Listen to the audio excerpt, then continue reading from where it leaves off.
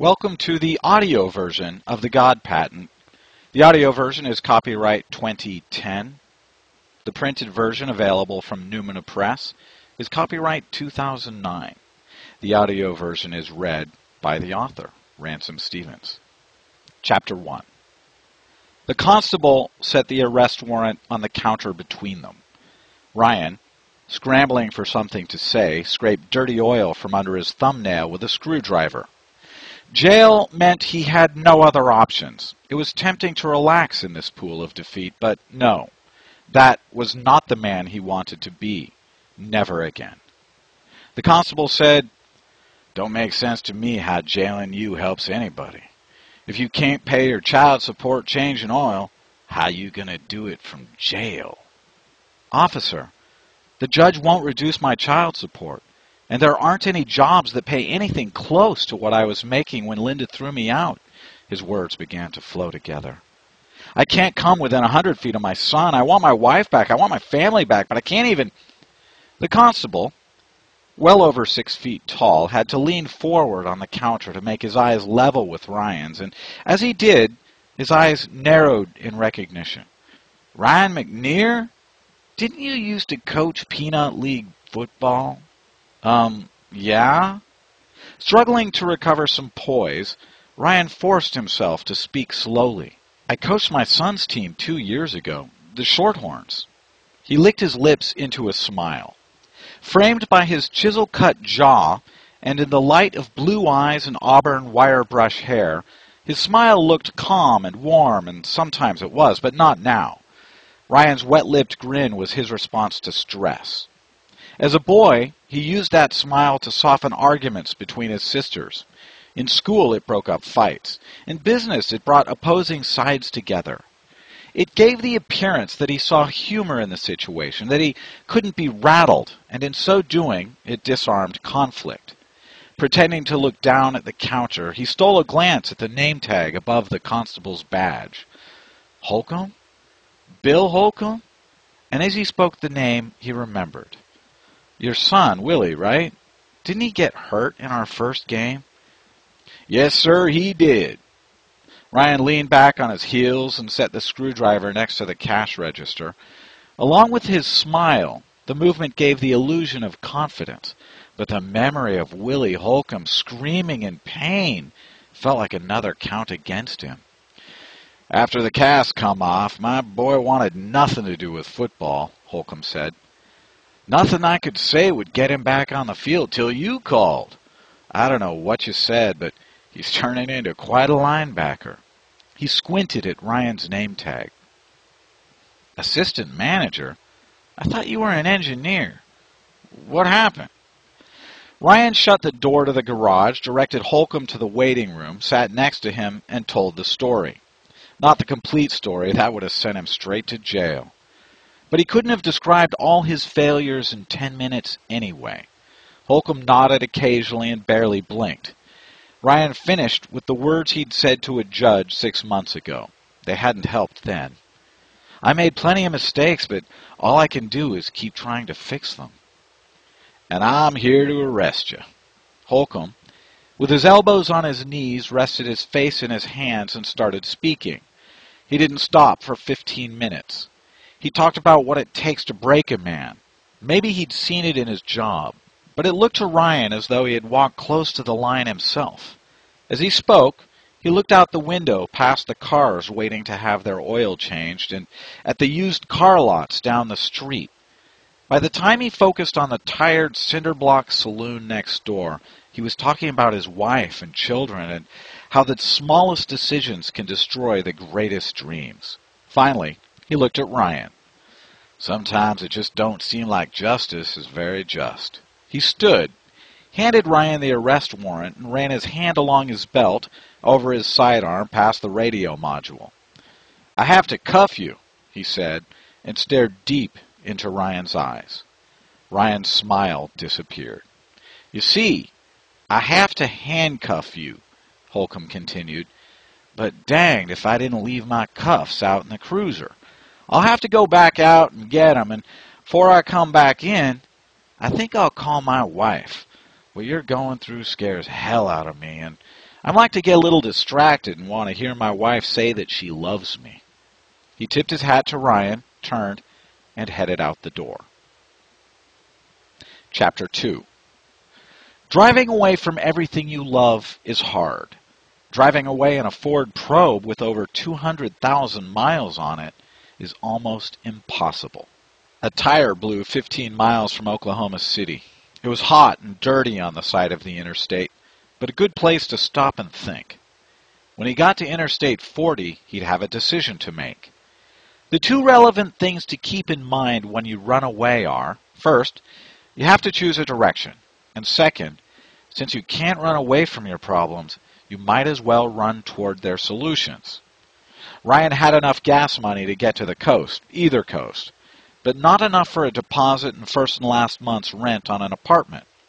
It was autumn of 2003, and unemployment in high tech was over 25% nationwide, higher back in Dallas, and with more layoffs being announced every day. He could go back east to Andover, the Boston suburb where he grew up. They all still lived there, Mom, his sisters, and the huge, marginally functional network that is every Catholic kid's birthright. He wouldn't have to pay rent for a while, and Andover was sort of a mini Silicon Valley. He could probably land some contract work hacking software and build from that when things turned around. It wasn't a bad idea. Mom would be happy to see him, too, but he'd have to tell her what happened, and she'd get that look. Her chin would crumple, her eyes would sink, and her hands would reach out and shake. The same look that had burned into his memory when he was 10 years old, and she'd told him his father was dead. After installing the donut spare tire, he stood in the shade of an oak tree off the highway and fidgeted with an acorn. He pictured himself driving into his hometown. When he got in trouble as a boy, he used to run to his grandma's house. If she were still alive, he'd go there now. He tugged the acorn from the branch, and a funny thing happened. A simple, obvious thing, but it startled Ryan. He knew exactly what Grandma would say. He could even hear her light Irish brogue. "What sort of man would you be, then?" Grandma always made these decisions easy. He smiled up to the sky and winked at her. In Oklahoma City, he sent a postcard to Mom. Said, "I love you. Try not to worry. I'm healthy and strong. Sean and I will visit after I fix things." Sean was the son he was leaving behind. He went west on I-40, headed for Silicon Valley, the electrical engineer's mecca. 2 days after leaving Texas, Ryan emerged from the fertile valleys of Central California to the San Francisco Bay Area. He landed in a semi-permanent traffic jam at the junction of 4 different freeways. A new VW Beetle whose license plate read D-Bugged sat in the next lane. The driver, a man in his early 30s, about the same age as Ryan, glared back. Ryan couldn't know it, but that little distraction would change everything. He had been to Silicon Valley for conferences and customer meetings. He thought he knew his way around, but he went north when he should have gone south, and an hour later, instead of arriving in Mecca, he was stuck in a traffic jam in Oakland. The sun was setting across the bay beyond the Golden Gate Bridge. It really was gold, and it really did look like a gate to a better place. Before everything collapsed, Ryan had a buddy named Foster Reed. Foster always insisted that everything happens for a reason. Ryan wasn't sure whether it was born of stupid hope or divine revelation, but he now believed that the little quirks in life are more like guideposts than accidents. The version of Ryan McNear who had visited Silicon Valley on business would have cussed and turned around. The revised version smiled inside and followed the signs to the Golden Gate. By the time he pulled on to the Golden Gate Bridge, a cool blanket of fog covered the great suspension cables rising up to the towers. When he got to the other side of the bridge, he just kept going. The highway narrowed through the rolling hills, and as the distance between each town grew, Ryan started to wonder about the reason for that wrong turn. Before the guy in the Beetle glared at him, his destination had at least been vague. Now it was a total mystery. He was also on his last tank of gas. After a long stretch between off-ramps, he pulled onto a dark, rough road and parked between two big rigs. Lights in the distance reflected from a river flowing parallel to the road. Ryan reclined in the front seat, the only hotel he could afford. Chapter 3. Rays of sunlight pushed Ryan's eyes open. The big rigs were gone, the muddy river rolled north, and the sun was rising over a mountain ridge clothed in a plaid of vineyards. With fingers crossed, he turned the key. It started on the first try. A steady stream of cars drifted in the opposite direction. A few expensive sedans, lots of minivans and SUVs, but mostly Japanese imports driven by sleepy white people. It looked like California's version of his commute back in Dallas. The street curled under the freeway along the river. He passed a sign, Petaluma, city limits, population 55,900. The density of buildings increased, old Victorians on the left and warehouses on the right. He drove up to a park with public restrooms. The feeling that everything was arranged came back. The wrong turn that led him to the Golden Gate was one thing, but having the fuel light come on just as he pulled up to McNear Park clinched it. He ducked into the restroom with a change of clothes and his shaving kit and emerged 10 minutes later looking and smelling civilized. He found a coffee shop among the early 20th century buildings, got a cup of black tea, and sat at a table near a boulevard-facing window. A man sat at the table next to him reading a newspaper. He had long gray hair tied in a ponytail and was wearing sandals with socks and a purple T-shirt that said, "Keep Sonoma grapes Monsanto free." Without looking up or speaking, the man handed Ryan the sports section and classifieds. There was a small map in the apartment rental section. Most apartments were within 3 blocks of town. Most of the jobs were across the river. There were a handful of engineering jobs farther north in Santa Rosa, a few back south in San Francisco, but, of course, most were down in Silicon Valley. With the paper tucked under his arm, Ryan headed out to find an apartment. He passed McNear's restaurant and saloon and walked up McNear Avenue toward McNear Landing. That tenuous hint that he had been drawn here for a reason was getting out of hand. God might as well have put up a billboard. Ryan McNear, rebuild your life in Petaluma. Filled with confidence he hadn't felt in years, he walked the tree-lined streets. A woman with long dark hair on an old bicycle that had shiny chrome fenders waited next to him at a stoplight, muttering to herself. The darkness of her ankle-length black skirt was amplified by her pale skin. When she pedaled away, her hair and skirt swirled behind her. At an apartment manager's office, Ryan discovered that his lack of immediate cash would be a greater impediment to getting housing than he'd hoped. Plus, rents were twice what they'd been in Texas. Finding a hole in that soft blanket of arranged destiny was strangely comforting. Ryan didn't want the solutions to be handed to him. An apartment for rent sign hanging from an expansive but drooping porch on one of the old craftsman-style mansions directed Ryan to an elderly lady sitting at an iron table. He filled out a rental application and licked his lips into that disarming smile. She was apologetic, but wouldn't take a renter without the standard deposit plus first and last month's rent. Instead, she offered a suggestion. Go up Liberty Street to the black and red Victorian. Dodge Nutter might rent you something. Chapter 4. Ryan walked up a short, steep hill to a Victorian with fire-engine red siding and twin black turrets topped with conic spires. The carpenter's lace trim sparkled in gold with tiny but screaming slivers of lime green. Most of the other Victorians at the top of the hill were partitioned into apartments too, but they had multiple entrances and tasteful paint. The red and black monstrosity at the corner towered over them and had just the one entrance, 10-foot-high double doors. An apartment for rent sign was duct-taped to the porch's iron railing. As he climbed the stairs, Ryan decided that the place must be haunted, and by the time he reached the porch, could picture Grandpa Munster resurrecting Herman in the basement. 4 mailboxes were mounted on the wall. There was no doorbell. Instead, under a little window, the sort of window you'd expect in the door of an abbey, was a huge goat-head knocker. He let it fall an inch, and the iron-on-iron clap shook the porch and echoed around the neighborhood. After a couple of minutes, Ryan peeked through the little window.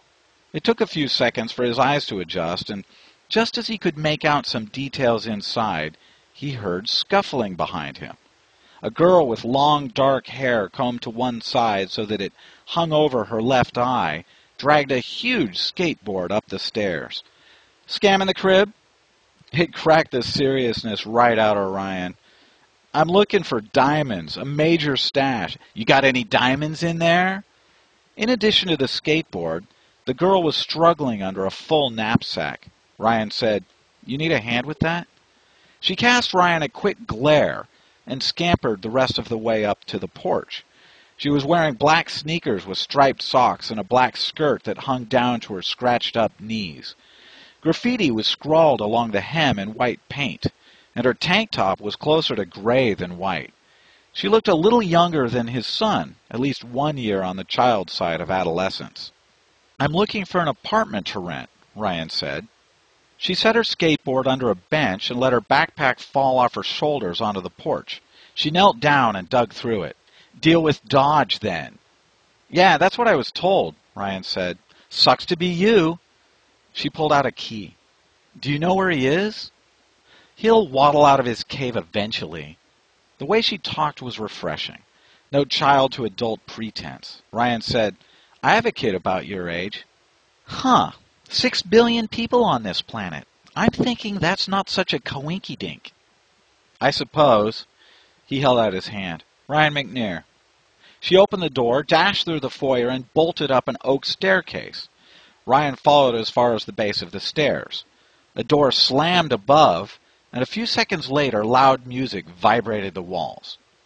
Another odd thing about this Victorian-turned apartment complex: the foyer opened to someone's living room. An antique couch, diamond-tuck red velvet with sloping arms and lion feet, was set in the center of the room on a matching Persian rug. Ryan leaned against the wall and stared across the room out a picture window at the rolling hills across the valley.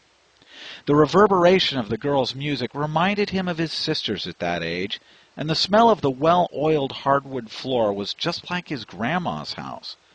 Home had never been exactly comfortable, but it was home, and this wasn't too far off. After about 10 minutes, the bass line of whatever music the girl was playing had faded into the background, and Ryan heard a voice. It sounded like an AM disc jockey who'd mixed black coffee, scotch, and cigarettes until his tone could define the word gruff. "You got a job, McNair?" Ryan looked up the stairs and around the living room, but couldn't tell where the voice came from. "Sir?" Nonplussed that whoever was behind that voice knew his name, he consciously relaxed against the wall. A man walked in and sat at the edge of the couch. He was several inches shorter than Ryan, about 50, bald but with curly hair over his ears and thin glasses perched at the end of a long, pointy nose. He set a thick stack of paper on the table in front of the couch, looked over his glasses at Ryan, and patted the velvet upholstery next to him. Ryan eased into the room and sat as directed. The top sheet was a faxed copy of the rental agreement he'd filled out on the lady's porch half an hour ago. "You got a job, McNair?" Ryan spoke the way he would to a business colleague in a boardroom. "I just got to town. I'm an electrical engineer. Should have a position by the end of the week." Dodge waited, holding his hands together so that the fingertips of one hand just touched those of the other. There was something deeply obnoxious about his extended silence and unwavering stare. Eventually, Ryan gave in and, for no reason he could fathom, started explaining his situation. Just the details a reasonable landlord might need. The job situation in Dallas, and that he'd come to California to take an engineering executive position. Dodge laughed, a raspy but screeching chuckle that seemed to echo between the tip of his nose and the paunch of his belly. "Did you bring a shovel, McNair?" "The gold rush ended 150 years ago." Ryan's instinct was to laugh along, but he resisted. The days of avoiding confrontation at any cost ended when the constable showed him that arrest warrant. This time, he let indignation temper his words. I was a director of a Fortune 1000 company. I've led a staff of 50 software jocks developing new technology. Software's written in India now. What have you done? I hold half a dozen patents, from artificial intelligence to energy production to networking technology. At the mention of patents, Dodge's eyes opened wider, just for a second, but long enough to bolster Ryan's tenuous confidence. In my last engineering gig, I brought home 6 figures. And now you don't have enough for first and last on a studio apartment. Dodge leaned back and put his hands behind his head. What did you burn the cash on, Irish boy? Meth? Hookers? Gambling? Child support. Now we're getting somewhere. So why'd she throw you out? Meth? Hookers? Gambling? No apartment was worth this inquisition. Ryan stood and walked out the door. As it swung shut, Dodge called after him. You're homeless without me. Ryan gritted his teeth. Those words hurt. He slumped onto the bench, his feet on the girl's skateboard. Even if everything bounced his way, he was at least a few months from that executive engineering position. He looked across the valley. Things happen for a reason. Maybe having a landlord who could see through his bullshit wasn't such a bad thing. He walked back inside. Are you going to rent me an apartment? I have some ideas of how you might compensate me for the deposit and first and last. Let me see the apartment. As Dodge rose from the couch, he let loose a thick, liquid cough and led Ryan upstairs to a good-sized studio set in the corner of the building. It included one of the 2 cylindrical towers that framed the Victorian and had a curved glassed window with a 270-degree view across the valley to the mountaintops along the horizon. The kitchenette had one long counter along the interior wall and old but clean appliances. Ryan stared out the window, southeast, toward Texas. I don't have first and last. I might not have second. He turned to Dodge. But I'll have third. This time, Dodge threw a wink in with his raspy snicker. Well, I'll need to do better collecting from you than your wife does. As he led Ryan back downstairs, he said, I have contracts for you to sign. Lots of contracts. They sat next to each other on the diamond-tuck couch, Dodge scrawling on a clipboard, Ryan thumping a pen against his ankle every time Dodge snickered, coughed, wheezed, or cleared his throat. Why'd your wife throw you out? You don't need to know that. I need to know what I'm buying, Dodge said. Cheating, were ya? It's nothing to me. A man has needs. Monogamy is for birds. No. Ryan spoke louder than it warranted, but it was a bare nerve. Ryan had never broken a promise to his wife. Ex-wife. Never. He had clung to that knowledge through the pain of reality. There was more to it, of course, but the tipping point came when Linda found what she thought was proof he'd cheated. Ryan stood and took a step away from Dodge. Didn't cheat, huh? Really? Dodge waited on Ryan with a mirthless smile. Throw me a bone, McNear. What mess are you in? He set the clipboard down and put the pen behind his ear. Ryan paced, trying to walk off the vision of Linda sobbing and asking him to leave their home. He clenched every muscle, fighting the urge to walk away. The tension in his body absorbed the tension in his mind, and he realized that swallowing his pride wouldn't be the hardest part of rebuilding his life. He sat back on the couch. Dodge responded with the most offensive smirk Ryan had ever seen. Okay, Ryan said. I'm in debt. Wading in debt. Debt up to my fucking eyeballs. Closer. How did you get in debt? They set my child support payments when I was a company director. 6 months later, the economy crashed and I got laid off. There was no way I could keep up. He stood again and walked across the room. The farther he got from Dodge, the easier it was to talk. If I'd gone to the judge sooner, he might have reduced my payments, but I didn't. I kept thinking there'd be another job, and my debt kept building. The bass line from upstairs came to an abrupt stop. The door slammed, and the girl ran down the stairs. Dodge hollered, "Where you going, cat?" Forced mentoring with the bitch. She slammed the door behind her. Through the window, Ryan watched the girl jump on her skateboard and zip down the hill. "Is she your kid?" "Mine? No, I don't reproduce," Dodge said. "She's a brilliant kid, damaged, though. Her father died a few years back. Mother should have for all the good she does." Dodge picked up the clipboard and continued. "Child support, huh? How many kids?" "Just my son." Dodge scribbled on the form. "When did you last see him?" Adding up the months, Ryan released a long sigh. "Ooh, over a year now. Almost 2. Dodge leaned back, and that nasty chuckle erupted into another coughing attack until a chunk of something hit the back of his teeth. "So, along with deadbeat dad, you can add poor excuse for a father to your resume." "Fuck you." Ryan took 2 hard steps toward Dodge and stopped. "I tried to see him, but I couldn't."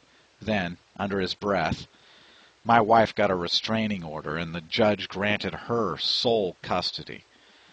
Dodge pushed his glasses up his nose and scribbled on the rental documents. "You realize that without any money, you're not buying, you're selling, and you're not a very good salesman." He smiled up at Ryan.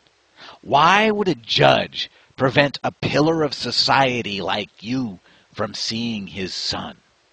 Ryan tried not to choke on the bitter taste of the last of his pride. An image came back to him. The first picture in his album of shame. It was at his best friend's bachelor party. His duty as best man was to organize the traditional strip joint celebration. He had just stumbled out of the men's room, staggering drunk but experiencing a moment of warm clarity.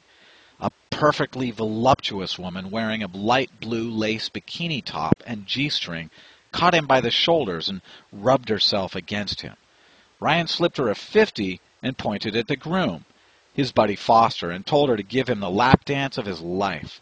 That was the moment Ryan's life started to cave in. The next morning, his wife found a piece of paper with a phone number in his pants pocket. 6 months later, they were divorced. A month after that, he got laid off. It had taken only 3 years to lose everything. How long would it take to get it back? Ryan looked away from Dodge, through the window and across the valley to the mountain, to God. "I made some big mistakes. Unemployment, divorce. Divorce really hurt. Left him wondering if God would help. As far as he knew, divorce meant he couldn't receive the sacraments. He started to speak, but stopped and fought the impulse to rationalize. He'd organized the bachelor party, and the day he was laid off, he'd walked straight into the depths of depravity. He said, "I met a woman who made me feel better. Well, no, not better. Worse, really. But she definitely made me feel." He turned back to Dodge. "She did something horrible to my son, and before I had any idea, I was served a restraining order." "So, was it meth, hookers, or gambling?" Ryan sunk back onto the couch and leaned forward with his elbows on his knees. He hung his head and mumbled, "Well, it wasn't gambling." Dodge let fly an especially loud version of his raspy laughter, this one with a trace of genuine humor. "Okay, a $5,000 good faith fee to pay for my risk. And if it even crosses my mind that you're using methamphetamine, you're out. Your rent starts at twice what your apartment is worth. Make rent 4 months in a row, and it comes down to market rate. If you miss a month, we start over. If you're 5 days late, there's a 10% fee. That's the most the state will allow. Hey, that's robbery. And I'll have to type up a separate form. But in exchange for renting an apartment without first and last, I'm taking an interest in any future income derived from your patents. Do you have a car?" "Well, sort of. A 12-year-old Probe that's clicked over twice." Dodge shuffled through his folder. "Sign this, too. I'm putting a lien on it. Ryan grabbed the growing pile of contracts as if to stem the tide. Does the state allow this? Strangely, it does. Even here in California. Did I mention I'm an attorney? I don't practice law anymore. Bad for my liver. But I had a tenant sue me a couple of years ago. The Dodge was amazed at how well I worked the system. He rambled from one tenant anecdote to another. Ryan read through the documents. With each page, outrage pushed shards of his pride back to the surface. Give me a pen. Dodge offered a blue ballpoint, but instead of signing, Ryan scratched out a few lines and made edits between a few others. As Ryan set the marked-up pages aside, Dodge picked them up, initialized some of Ryan's modifications, scribbled through others, and set the pages in yet another pile. As the sun set, the two men passed documents back and forth, sometimes laughing, "Yeah, right," sometimes grunting, "Cold day in hell." As Ryan read the last page, its margins already scribbled and initialed, Dodge leaned against him. Ryan pushed back with an elbow. He put the last sheet on top of the stack and rubbed his eyes. Dodge assembled the contracts and stood. "You can bring your stuff in while I retype this." Ryan made a mental note to reread the documents before signing. The front door opened, and the girl walked through the foyer. She stopped at the stairs. "Is the woman in the house?" Dodge said, "No. Your mother isn't home. Learn anything from your mentor?" "That she is freakishly weird." The girl started up the stairs. "Stop. Come here. Meet your new neighbor." "Can't. Already did. Meeting is a one-time thrill." Ryan said, "But I didn't meet you." He walked over, smiled, and held out his hand. "Ryan McNear." The girl performed an exaggerated curtsy and said, "Katerina Ariadne. Pleased to meet you. My friends call me Kat. You can call me Katerina." She stomped up the stairs. Dodge yelled after her, "If I find any more paint on your walls!" A door slammed, and a few seconds later, the bass line to some heavy metal music leaked through the ceiling. Ryan turned back to Dodge. "She's brilliant, huh?" "Character judgment isn't one of your strengths, is it?" Ryan put a toothy grin on his face. "Strong enough to know you're an asshole." "I like you." Dodge headed deeper into his apartment.